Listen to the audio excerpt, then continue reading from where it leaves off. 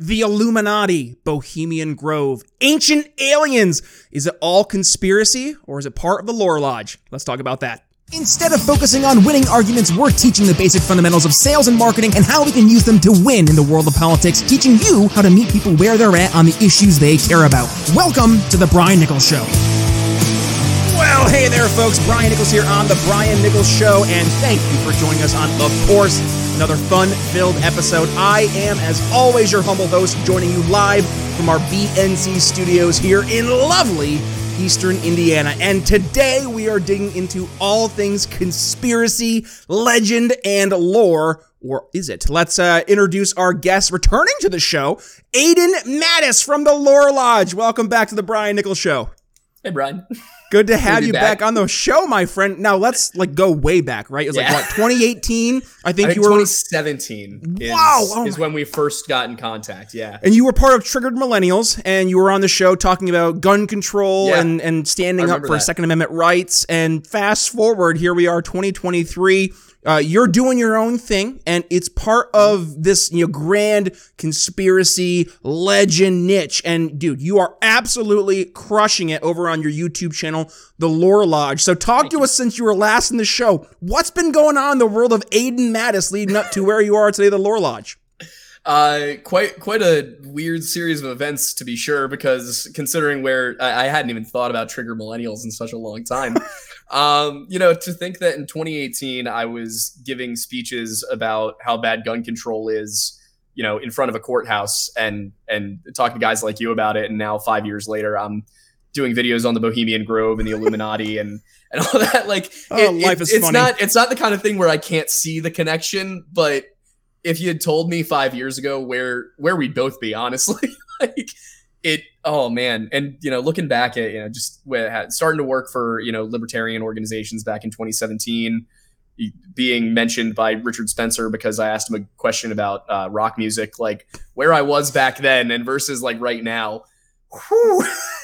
It's fun, right? And just, going back to where you started to where you are today, right? It's incredible. One of the things I love seeing in the greater liberty movement is just people having success, right? Just being able to do their own thing, kind of pave their own path and frankly, rock it, right? And you're not just rocking it, you're crushing it. 200+ subscribers over on YouTube. Your videos have gotten, in some cases, millions of views. Dude, that's absolutely incredible. And let's be real, right? You are able now with your audience to reach far more people and talk about the stuff that we are passionate about, but do so in kind of a covert, creative way without them being bombarded with libertarian talking points and having books tossed at them. So I want, if you could, just to kind of kick things off, let's talk about talking about some of these more controversial subjects to your audience and being able to sprinkle in some of your politics here and there. What's been the feedback? And I know obviously you're talking to folks about more conspiracy ladled things, which for us in the greater liberty movement, we're like, oh, that's just the tip of the iceberg for us. So dig into that a little bit if you would. That has probably been one of my favorite things about the whole experience, is that I can talk to people about the principles of liberty and individualism and freedom without making it a political argument, without making it a political lecture. I can sit here and I can tell you the story about how Charles Manson was let loose by the prison system over and over again, given multiple suspended sentences, which it's supposed to be that if you get caught, then you've got to serve that sentence, and just allowed to run free because the government was looking for unstable individuals that they could then experiment on. He was almost certainly part of MK Ultra. So Charles Manson is the fault of the government. Things like, I'm trying to think of another good example here, but the Bohemian Grove, obviously they're not doing themselves any favors by meeting in the redwood forests for 2 weeks every year, not letting anybody in, and arresting people who try to get too close. Now, are they sacrificing a child effigy to an ancient Canaanite deity? No, they're sacrificing an adult effigy to a figure of Apollo. But you see how these little threads run through. But when you expose people to this, and when you just honestly tell them what's going on, when you don't make it about politics or being conspiracy theory or anything, when you just look at it and go, yeah, so this is kind of a weird thing that's happening, and here's all of the facts about it. The thing is, very rarely can people come back to me and say, hey, you got this aspect wrong. Right. Or you exaggerated this, or that's a logical leap. Because what I've done is I've now distilled everything to the actual facts. And the truth is, the facts are kind of on the libertarian side. Like, it's not good that there's a bunch of people secretly giving speeches about nuclear defense in Redwood Grove in California. It's not good that there's a bunch of people meeting at Davos every year to make plans about the world economy and none of us are allowed in. All of that is deeply unsettling. And if you just show it to people without the partisanship, they often see that it's deeply unsettling. Yep. And that's been awesome. That has been fantastic. And the responses I get are pretty consistently, because most of my opinions are not Democrats bad or Republicans bad. Most of what I say is big government bad. Right. For the most part, I get a lot of people who agree with me. Well, and you're not going from like conspiracy theory or listing off these different things and then going into the Alex Jones of, and that's why Hillary Clinton's a devil with blood coming out of her eyes. Like you're just presenting things in a factual manner and kind of doing the whole like let the audience decide for themselves, and just based on how you present the information, it leads them towards a libertarian or a not trusting the government conclusion, which I mean, hey, in the libertarian camp, we're like, yeah, that's the point. Yep. I mean, my goal with the channel has never been to get anybody to vote a certain way or even to have a political impact. The primary purpose of the channel was entertaining information, like teach people about cool stuff in a way they'll enjoy. The fact that I can do that and at the same time impart some of these principles. And then we also were able to start the Weird Bible podcast, which for me has been, a huge thing, because we now have an audience. I think our last episode went out earlier this month and it's already sitting around 30,000 views. Nice. For a 2.5 hour podcast on YouTube.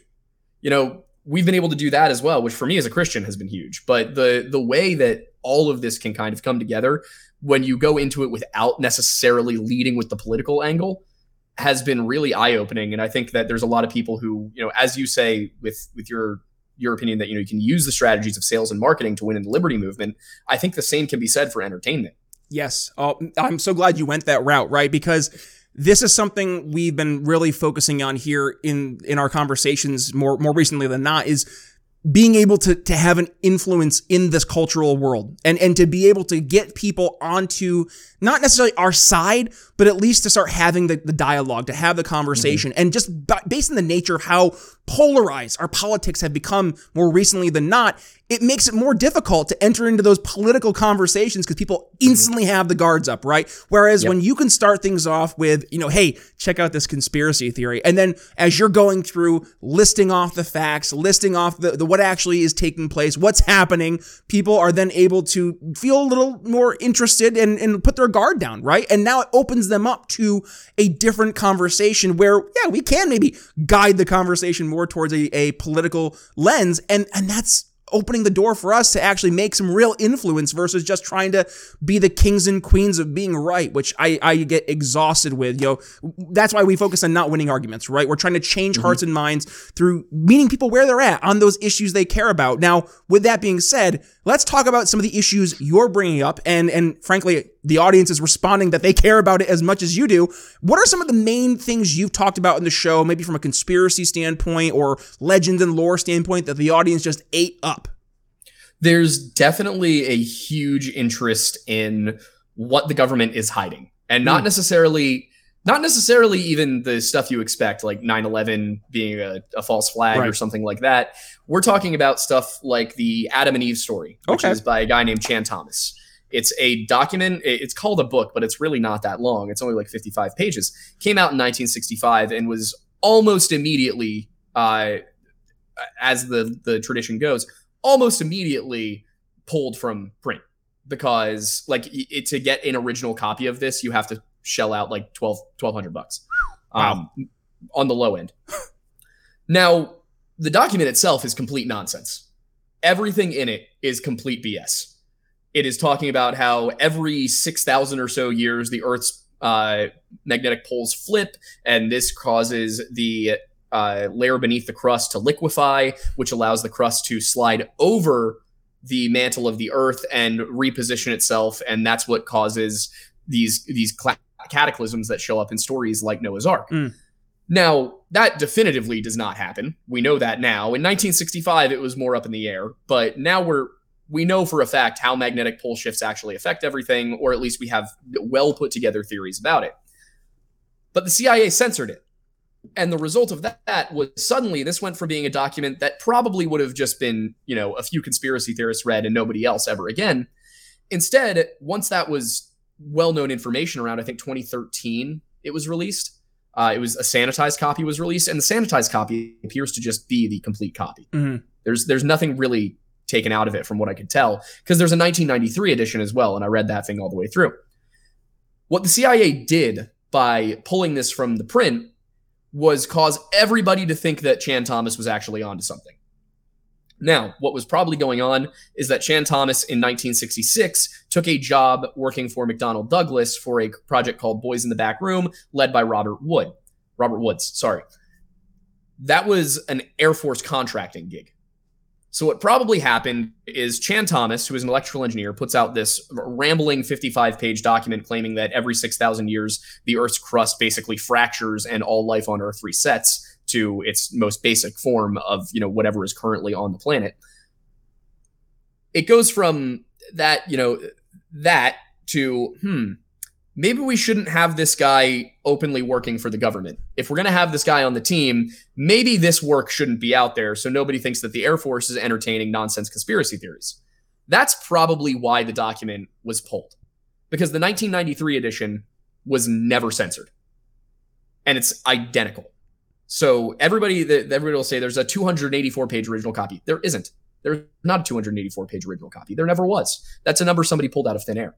But people ate that one up, not because it was a conspiracy theory that turned out to be true. It was because it was a conspiracy theory that only ever existed because the government decided to turn it into one. Yep. And so when you look at that, people are like, maybe the CIA can't totally be trusted. Maybe they don't make the best decisions. And then we look at Bohemian Grove, and what do we get? Well, one of the guys who went there was a West German chancellor by the name of Helmut Schmidt. And when he went, he said that what he found was very interesting. He said that it was a sort of intellectual political class that had formed. People who never actually run for office. I'm paraphrasing, but this is a near quote. He said there is a class of intellectual politicians who never actually run for office, but work through corporations and the elected officials to whom they are connected to keep a consistent governing system going. So basically, to keep a through line from elected politician to elected politician, there are people who behind the scenes actually pulling the strings, and then there's the people who are basically actors in the public eye, the politicians. This is a West German chancellor visiting the Bohemian Grove in the 1980s saying this. He then goes on to say that there is a set of institutions where these people work when they're not in office. And then they go back when in office and do whatever those institutions want. And all of this is arranged at the Bohemian Grove, at least as far as the Republican side of things goes. Now, of course, an identical thing probably exists for the Democrats. You might call it Davos, but the point is, this is an observation from a foreigner who came in. I wasn't sitting there saying, well, in reality, guys, there's actually one group of shadowy people behind the scenes who are controlling everything. What I said, hey, this foreign guy came in here and said, it looks like there's a shadowy cabal of people running all of the organizations, and he had no stake in any of it. He didn't care. It wasn't his problem. So I can expose that information of somebody making that observation without it being political. I didn't say Republicans or Democrats are bad or good here. I didn't say all of this is bad, vote libertarian. I said, this German guy said this was weird. And everyone else goes in the comments, that is kind of weird. Like, it's all you have to do is kind of present the conspiracy theory, trim off all of the fat, all the stuff that really is conjecture, and what's left is almost always still weird. Yep. Well, and this kind of goes to another German guy. Is he German? Klaus Schwab? Well, I know his dad was German or worked for... He's either German or Swiss by nationality, but his dad was a contractor for the Nazi Party who worked in Switzerland and was pretty high up and very well paid. He was a Nazi contractor because he wanted to be a Nazi contractor. Well, in unrelated news, folks, you want to get your Now That's What You Call Tyranny shirt. That's our Klaus Schwab shirt. For the video listener, they can see this here on the screen. For our audio listener, you got to go to briannicholsshow.com/shop. Grab your copy. Because, yeah, I mean, everybody kind of saw this over the past few years here, Aiden. Like, the WEF has come out of seemingly nowhere, right? They've kind of been around. They've rebranded over the past, decade or so into what they are today. And all of a sudden, when COVID hit, they just became so much more prominent, and leading the charge was the Klaus Schwab, the head figure there for that entity. Talk to us about the WEF and some of the conspiracy there in the background.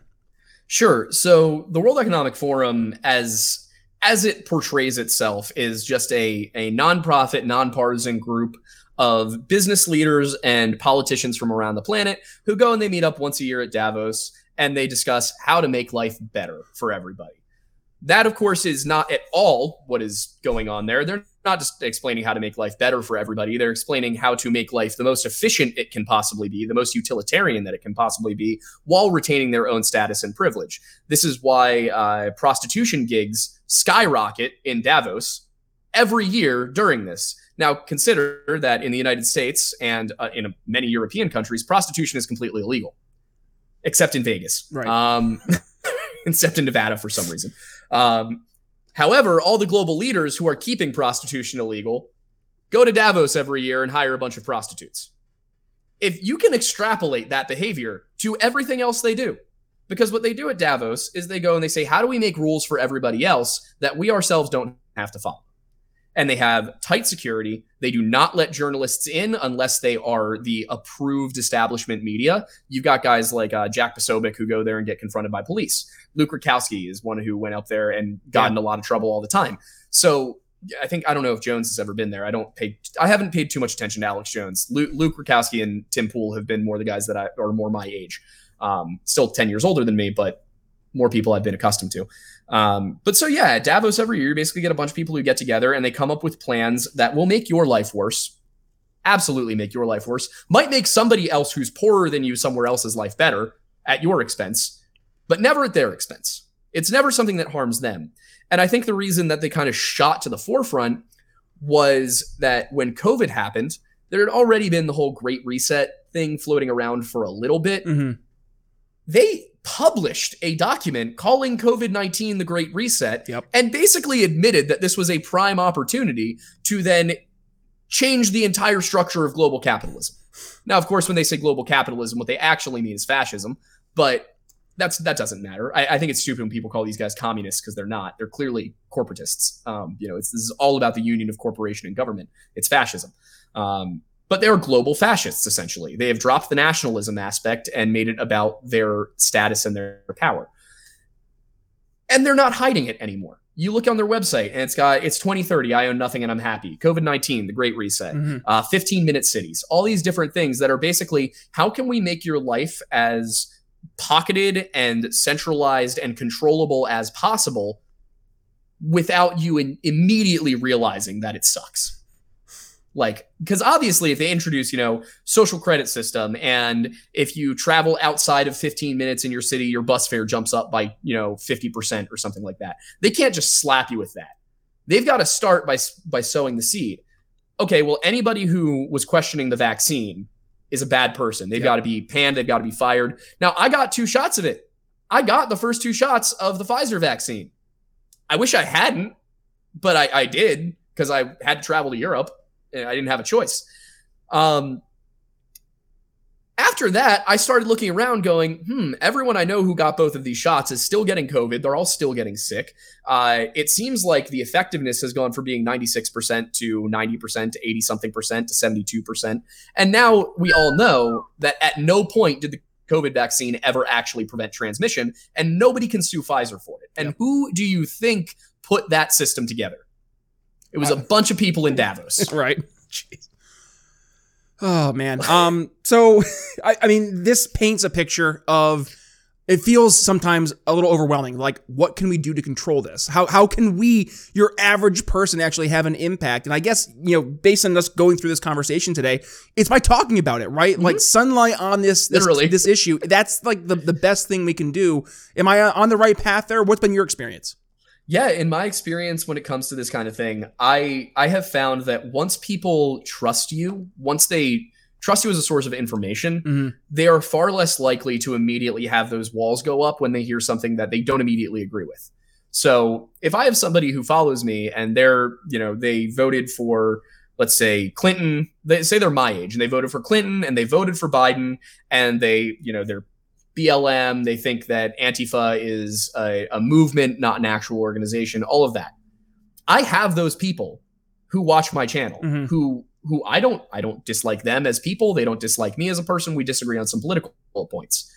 But because they trust me as a source of information, when I say something about the World Economic Forum, I've noticed that they're more willing to entertain it. They're more willing to have a discussion. Even. Yep. They might not agree with me in the end, but they're not going to immediately throw up the walls and get on the defensive and take political sides and get all tribal. If we talk to people and if we actually create a culture where entertainment is not politics, we can have politics and entertainment. The problem has become that one side of the aisle controls all of the entertainment, and they just keep shoving the exact same narrative down everyone's throat. And if you agree with it, great. If not, you don't. And what we're seeing is Hollywood is stagnating. Yep. It's getting really bad. They're having to remake everything. Nobody really likes them. Basically, if you ask anyone what they think of California, they all agree it's a dumpster fire of a place. Even though it has the 6th largest GDP in the world, it's still considered a dumpster fire in a failing state. Hollywood is stagnating. Everyone's talking about a writer's strike. They're not writing anything good anyway. Who cares? So, and I've experienced this as a screenwriter. Like, I've written a few very new movies. Like, not stuff that's been tried and done over and over again. Stuff that I showed to producers, stuff that I showed to managers who liked it and could not sell it. Wow. Because Hollywood doesn't want to take a risk. So what's kind of happening, what I'm seeing is that a lot of people who are storytellers, who are creative types, who are entertainers, are moving over to YouTube, realizing not only can they have a lot more freedom, but also they make a lot more money. Yep. So why not move over and do that? Why not set yourself up? And then when somebody does ask you your opinion on something, because you haven't made it something about your personality, when someone comes and says, okay, well, what do you think about this? And you answer them honestly, they take you at your word and they think about what you said, not just what they were told to think about people who think what you do. When you talk about the entities behind the scenes kind of controlling, specifically in Hollywood, right? Like being able to control what the narratives that they see being promoted are. I mean, one thing that we talked about before we hit record was Graham Hancock and the Ancient Apocalypse stories, right? Talk to us about how they have gone out of their way to try and destroy this man, despite him just having a conversation about the Ancient Apocalypse. Yep. So Graham Hancock, to give everybody the Cliff's Notes here, he started writing about the ancient world and lost civilizations and all that in 1994. He published a book called Fingerprints of the Gods, which kind of argued that there had been, and here's the interesting thing about this, it actually goes back to all the Chan Thomas stuff and Charles Hapgood and all that. At this time, in the early 90s, he believed in crustal displacement theory, which was that idea that the Earth's polar fields can weaken and that will allow the crust to slip on the mantle, rearranging the continents and all of that. He no longer believes that because in 2007, it was proven that there was an impact in around 12,800 years ago that caused the entire planet to go into a deep freeze. So it had been getting warmer. We were coming out of the ice age. Comet or asteroid impact, I think it was a comet, basically plunged us deeper into the ice age. And then that was met with a pretty sudden reversal where it got very warm very fast. And we got 130 meters of sea level rise in a couple thousand years. And during Meltwater Pulse 1b, which is probably the Great Flood of mythology, we had a sea level rise of, I want to say, 60 some meters in 1,000 years, but 25 of those meters occurred in just a century, which is about 25 centimeters per year, which would be catastrophic. We wouldn't recognize that necessarily. But when you think about what you hear in the story of Noah's Ark, 40 days and 40 nights, and you look at 25 centimeters per year, right? When you get that story, 8,000 years later, maybe it's become, symbolism and everything has been worked in. 40 days and 40 nights is probably that first little period where there was 25 meters of sea level rise in a very short period of time. Perhaps even there were, in fact, 40 days and 40 nights where it really did just hit, where there were tidal waves and things, but we don't know for certain what this looked like. We just know that it happened.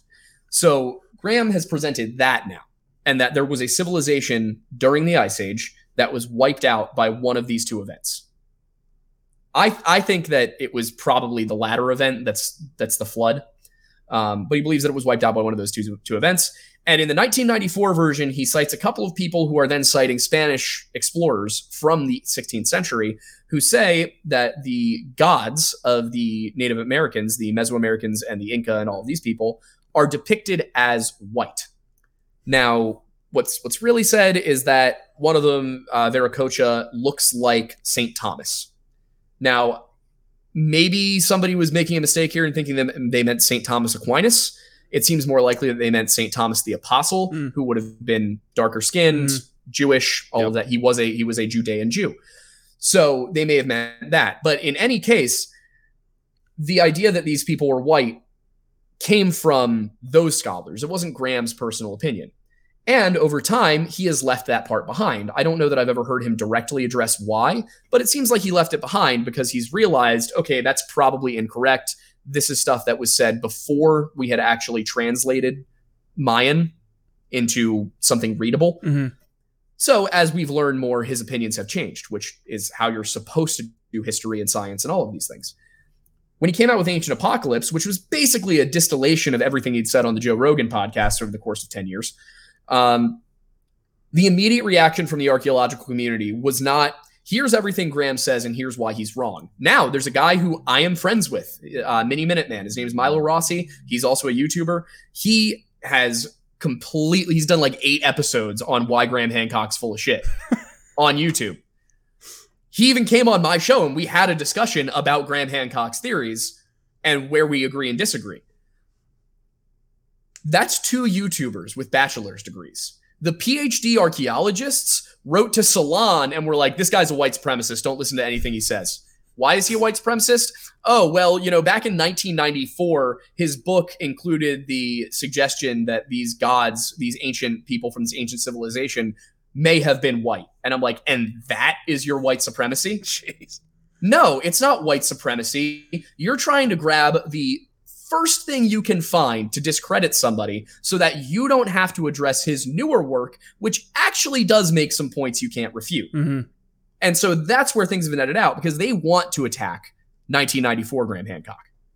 It's really hard to attack post-2007 Graham Hancock because at post-2007, he's got a lot more science backing him up. Back then, maybe not. And that's why the second edition of Fingerprints of the Gods that came out in the 2000s is different. Aiden, I'm not saying I agree with the guy, but I think he's wrong on a few major points. But I'm not going to call him a racist. Right. And I have a few follow-up questions, not so much to the Graham Hancock, but something that we've heard throughout the episode.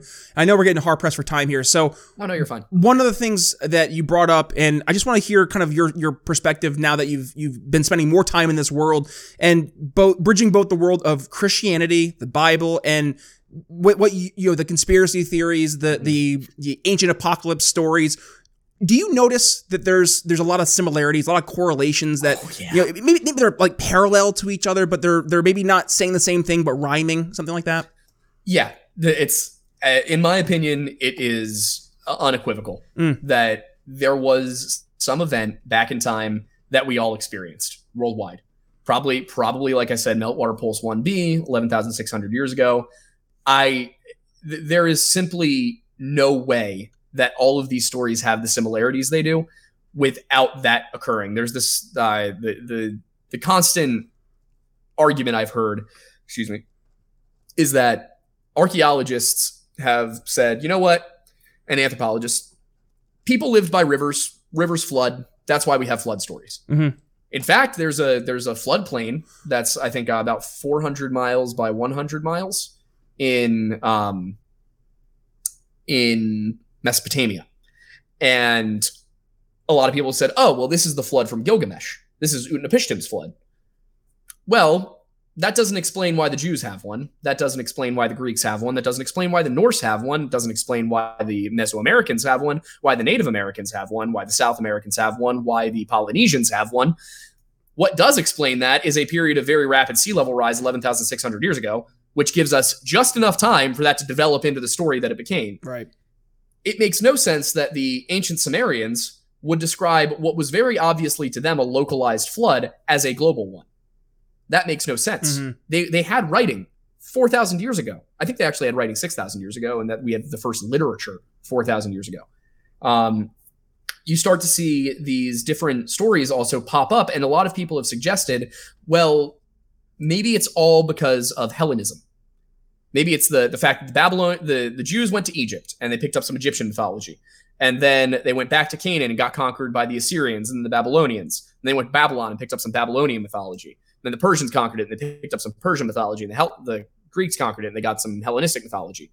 But what we're finding is evidence further and further back that the Jews believed what they believed before they got, at the very least, when they left Egypt. Mm-hmm. There was a lead tablet found last year on Mount Ebal in Israel, which in the Bible, I think it's the book of Joshua, Joshua is told to put a curse on Mount Ebal, and it appears he quite physically put a curse on Mount Ebal. We found the little lead tablet. It says, "You are cursed by Yahweh. Yahweh curse you." We have found where it came from. It is lead from Greece, which means it was not local. It was imported. It was part of the Bronze Age trade. We also know that it cannot be a forgery because of the characteristics of the metal and the weathering. It can't have been put there recently. It must be old, and there's such a low likelihood that anybody, prior to knowing where the lead should have come from, went all the way to Greece to get the lead, forged this, and then managed to fold and seal it just to throw it into a rubble pile, hoping somebody might find it. And what we're finding is further and further back in time, more and more of these stories that truly do not seem to have developed via syncretism, via exchange, but rather independently in different locations. The flood is obviously the biggest one. Probably the next one would be the Watchers and the Nephilim of Genesis 6. Of course, I'm Christian. I grew up Christian. I'm coming from a Christian background. But you can see these kinds of things. For example, the account in Enoch, which is apocryphal, but it expands on the account in Genesis. And it says that the Watchers came down. They were appointed by God to watch over humanity. They came down, they made a pact on Mount Hermon, and then they took human wives, and they presented themselves as gods, and their children were giants who reigned as these great kings, and were, great kings is actually a nice way to put it. In some cases, in Enoch specifically, they fornicate with animals, and they're cannibals, and all these ridiculous things. Enoch, the earliest we think it could have been, was around 300. It probably comes from an older oral tradition that was eventually written down, but it's less reliable than the rest of the stories of the Bible. That's why it's apocryphal. So Enoch says that. Well, what does that sound like to you? Because that's then you get these demigods and these godlike figures on earth, as well as these super powerful divine beings. Well, the solution to that is that God floods the entire planet and kills almost all life on earth. We also see that with the Jotnar and the Aesir in Norse mythology with Ragnarok, which starts with a fire encompassing the planet and then it being washed away by a great flood. Well, what does an asteroid impact that hits Greenland look like? Fire that covers the entire northern world, followed by a great flood. And then if you look down to the Mesoamericans, what do they have? Well, the Aztecs had a story about giants who escaped a great flood by going and hiding in the caves and then coming out and teaching early man how to survive. There's all these stories from all over the place that say essentially not quite the exact same thing, but similar enough. And we get stories about giants and demigods and gods ruling over us. And a lot of the time, one of these gods does the wrong thing with the humans, and then there's a flood. Mankind becomes wicked. Mankind becomes slothful and violent and gets wiped out because they did the wrong thing. It appears over and over and over again in communities and cultures that had no contact with each other when these stories developed. The Norse story of Ragnarok absolutely was not known to the people of Mesopotamia. Absolutely was not known to the people of Mesoamerica. So the fact that they've got similar stories suggests something actually happened. Mm-hmm. Especially given the scale. Everybody wants to reduce it to just a flood. These stories are not just a flood. They are never just a flood. It is always so much more than that. Aiden, we're getting hard pressed for time here, so So usually what we do is we do a final thought segment where I'll give my commentary and then I'll ask you to give a commentary. But I thought this would be more fun. If you could, give me your favorite conspiracy theory and give me the most bullshit conspiracy theory that you know of. Ooh. Most bullshit is definitely crustal displacement. That is by far the worst one I've ever seen. It's one that every single point of it can actually be accounted for with modern science. There is absolutely nothing about it that is correct. even down to the stuff that they do suggest is correct, like micronovas that spew, coronal matter towards Earth and screw with the magnetic field or something like that. That if one of those hit us they suggest that if one of those hit us while the Earth was going through one of these pole shifts, it would cause a whole bunch of problems. But what it would really cause is basically, you and I live around, like the mid-Atlantic latitude. We would be able to see the northern lights. That's about what would happen. It would probably mess with our cell phone connections. Internet would get a little wonky. We might have some blackouts, but it's not going to cause the Earth's crust to go whoosh. It's not going to do that. We know that for a fact. And if you even think about the possibility of that happening, half of the stuff they talk about is like, well, a 35,000-year-old mammoth seems to have been suddenly shoved off a cliff, implying a massive gust of wind or something. It's like, well, if that happened 35,000 years ago, shouldn't all the mammoths be dead? Right. Shouldn't they have not been around 11,000 years ago? Shouldn't they have not survived until 4,000 years ago on an island in Alaska? Like, this makes no sense. And also, if you go back and you say the last time this happened was 11,600 years ago, you can make an argument at least. You cannot say the last one was 6,500 years ago like they do. You cannot do that. It makes no sense. It's impossible. We have physical structures that were built before that are here. The one that I would say is my favorite, on the other hand, is probably the idea that the Illuminati managed to reform after being disbanded and exiled in 87, and were responsible for the French Revolution, and then infiltrated and basically took over French Freemasonry. That's one of the ones that I find to be the most interesting because it's the most plausible and it would have far-reaching consequences for the world as a whole. Now, full disclosure, I am a Freemason. Full disclosure. We don't like them. We don't like the Illuminati. We kind of look at the French Freemasons and we're like, you guys don't have to believe in God. You let women in. Like, there's nothing about you that's Masonic aside from the rituals. Like, you guys don't do the same stuff as us at all. And when you look at the things about the French Freemasonry that don't quite fit with other Freemasonry, and you look back at how the Illuminati marketed themselves, it kind of works. But this would be such a small group of people with such a low profile that proving that happened is essentially impossible. You would have to find like personal notes written between individuals planning these things and coordinating these things. But if it were to have happened, then you see something very interesting, which is a sort of this continuation of the Illuminati that may have existed in France. And then over in the United States and in England, you have the classical liberal Freemasonry. And you can kind of see, looking at the way that French democracy developed and how different it was from English and American from democracy. You can kind of see how that kind of matches up. And when you look at what the Illuminati stood for, abolition of religion, abolition of government, look at France. Does France seem like it's the most Catholic place on earth anymore? Not really, no. They're still Catholic, but this is a country where where it's expected that upper class men will have mistresses. Wow. Like, it's not the place that it should have been if it had the heavy Freemasonry influence that early America and early England had. Well, I think we got to put a bow here on this episode, Aiden. We could keep going on. I love this stuff. But folks, if you're... I do this for an hour and a half every week. So. I was going to say, like, if folks, you're on the edge of your seat and you're like, I need to know more. I want more of the conspiracy theories. Well, I'm going to do you a favor. Head to your show notes. Click the link. It'll bring you to the Lore Lodge. You can dig into, like, how many episodes do you have now, Aiden?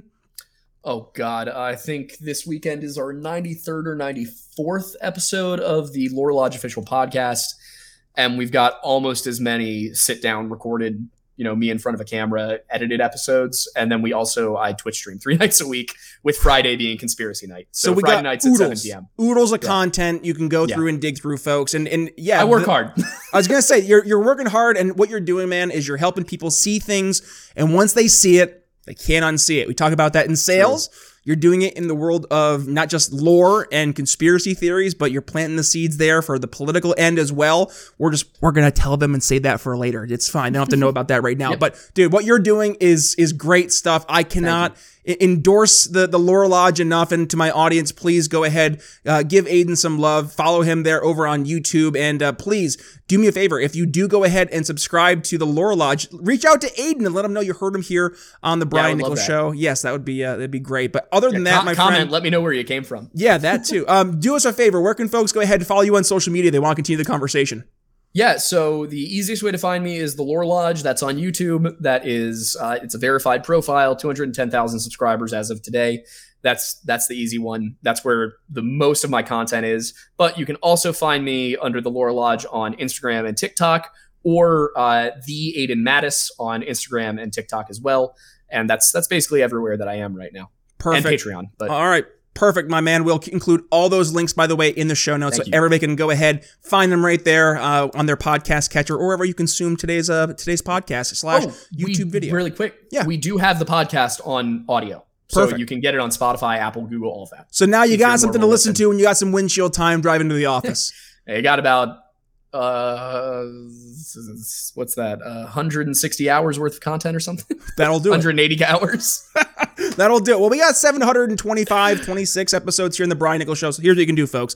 Go ahead, in between episodes of the Brian Nichols Show, make sure you toss in some Lore Lodge, and you get your daily fill of politics and conspiracy and lore. Why not? I mean, this is where the world's headed, right? We gotta talk about what's actually happening and know where we came from. So with that being said, Aidan, I have a feeling we're gonna have you back on very, very soon to continue these fun conversations. And with that being said, folks, if you got some value from today's episode, go ahead and give it a share. When you do, please tag yours truly at B Nichols Liberty, Twitter, Facebook, and also if you're joining us here on YouTube, we'll hit that subscribe button and little notification bell so you don't miss a single time we go live. And also you can find us over on Sovereign and on Rumble, just in case we ever get nuked here on the YouTubes. But with that being said, Aidan Mattis, it's been a great conversation. And folks, thank you for joining us on today's episode. That being said, Brian Nichols signing off here on the Brian Nichols Show for Aidan Mattis of the Lore Lodge. We'll see you later.